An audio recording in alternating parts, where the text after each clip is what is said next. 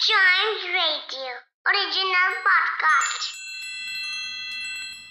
Welcome to Trunks and Wheels, another hilly state of the northeast India, Tripura, where we are today. Tripura is home to a variety of tribal cultures and its capital is Agartala. Some very famous cities of Tripura are Udaipur, Dharamnagar and Kailashahar. There are many places that people can go to. Neer Mahal Palace, which is a water palace.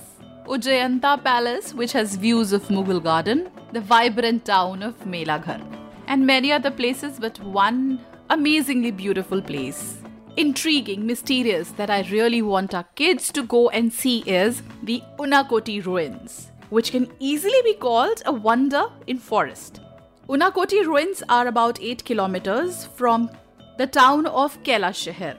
They are largest bas relief sculptures in India. It is famous for the huge rock-cut sculptures that have been carved out from the hillside. These are the ruins of a pilgrimage site which was there back in 8th or 9th century. And looking at the sculptures, it can be very easily said that these were made by very skilled sculptors.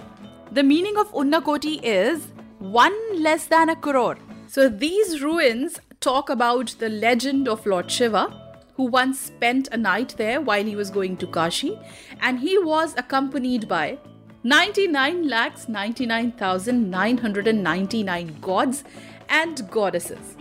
Including him made them 1 crore.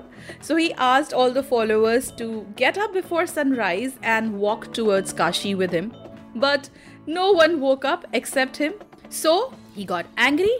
He turned them all into stones and walked to Kashi alone. So this is the story behind these intriguing sculptures in Tripura. So if you go to this state, do go to this place and see how beautiful and grand it is. And to know more about such places in other parts of the country, keep watching this space and don't forget to tune to Chimes Radio, India's first kids radio and podcast network.